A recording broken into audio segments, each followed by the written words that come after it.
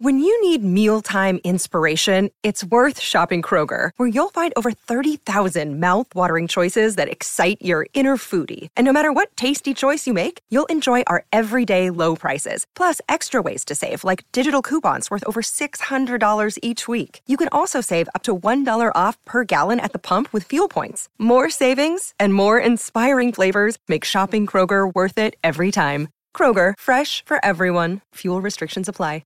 Welcome back to Drive with Peter Vlahos, all thanks to Toolmart, the complete tool centre. Wherever you may be listening on SEN WA, on the app, of course, in the Goldfields, SEN 1611 through Bunbury in the southwest, on SEN Spirit 621, digital radio at SEN Peel, or of course in Perth on SEN 657. Well, we continue our talk about the big event in the early hours of this morning, Perth time. Against all odds, backs to the wall, the Socceroos getting through to their fifth consecutive World Cup final, which will be staged in Qatar in November.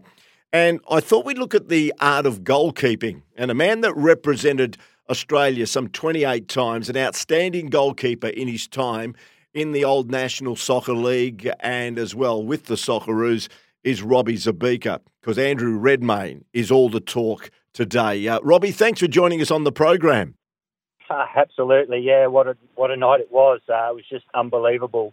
Who would have thought? The situation in the end, and the changes of goalkeepers and such big stakes. But in the end, they're through and they're off to the World Cup.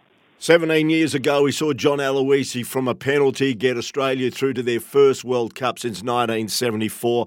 That was a huge moment in 2005. And here we are, 2022, again, down to a penalty shootout to get us through to the big dance and the biggest sporting tournament on the planet. Robbie, what about penalty taking? Now, I'd like to sort of get your thoughts from a goalkeeper.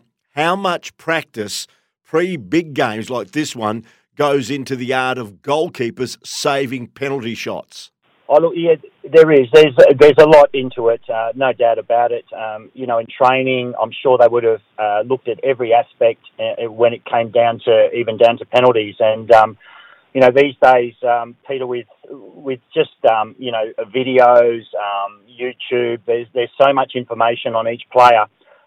You can get down to the really nitty gritty of who's going to take them.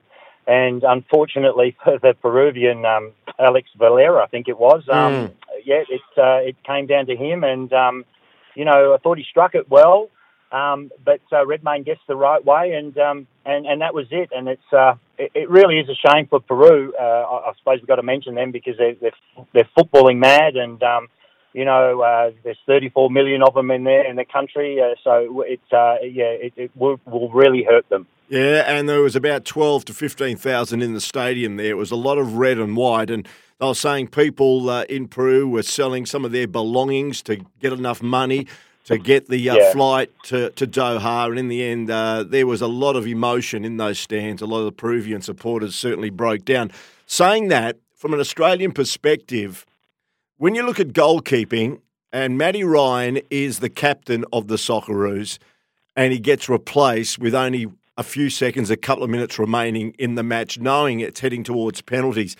Have you been involved in a game like that before when you as a goalkeeper were either substituted as the main man or as a reserve goalkeeper coming in? I suppose no, I haven't. I think in my day, being 6'4", 6'5", I think it was a big advantage for myself being in the goals. But yeah, I sort of feel for Matty in a way. But those are the decisions that the coach has to make. It was a massive decision, I thought, at the time.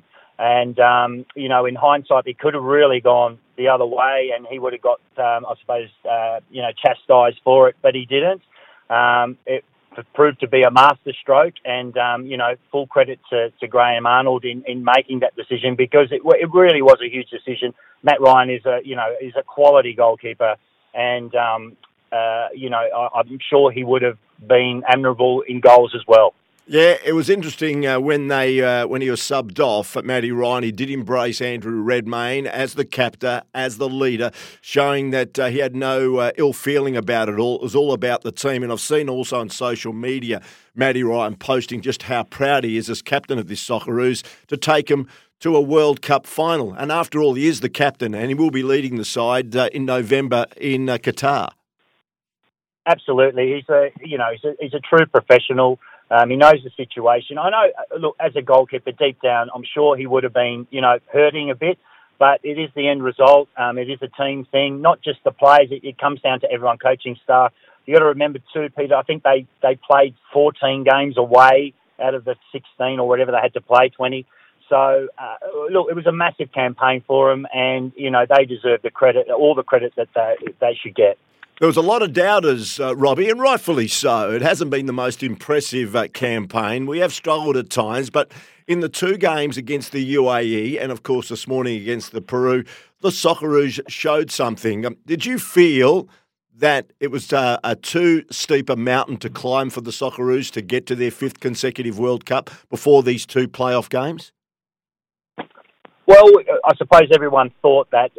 I think, if you really look at the squad, it probably wasn't as strong as previous past squads.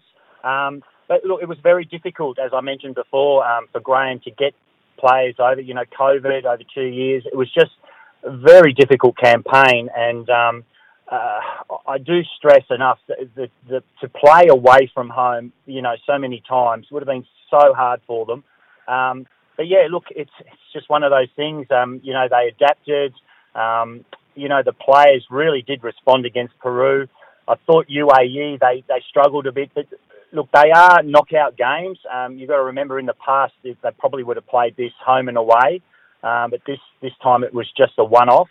So a lot of pressure on the game. You don't want to make a mistake.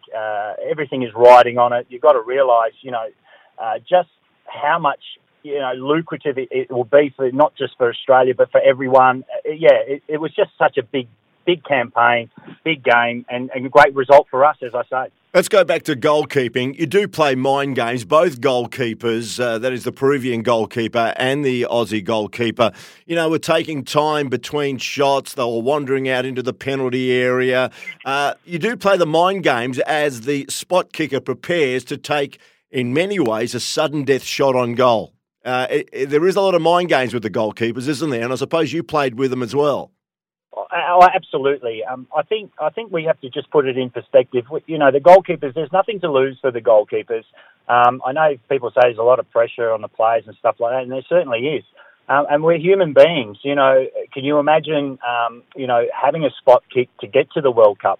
Those goals become so much smaller when you look at it, and the goalkeeper becomes a lot bigger. And, you don't really, have a lot of window to try and score. But you have to be true to yourself, and that's why they're professionals. And, look, I would rather be in goals. I know I'm a goalkeeper, but, to take a spot kick like that, it really is a lot of pressure on them. And, well, fortunately for us, it was good for us and not good for Peru. Finally, what about Redmayne's tactics? Normally you see a goalkeeper on the goal line, stationary in the middle of the goal, trying to read which way he's going to go.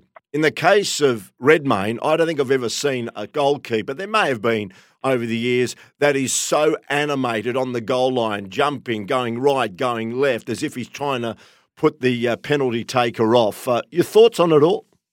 Yeah, look, I thought it was a great mind game for him in regards to what he was doing.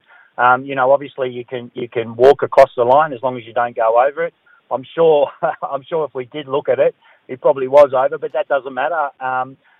Look, it really was. It's just to put the player off.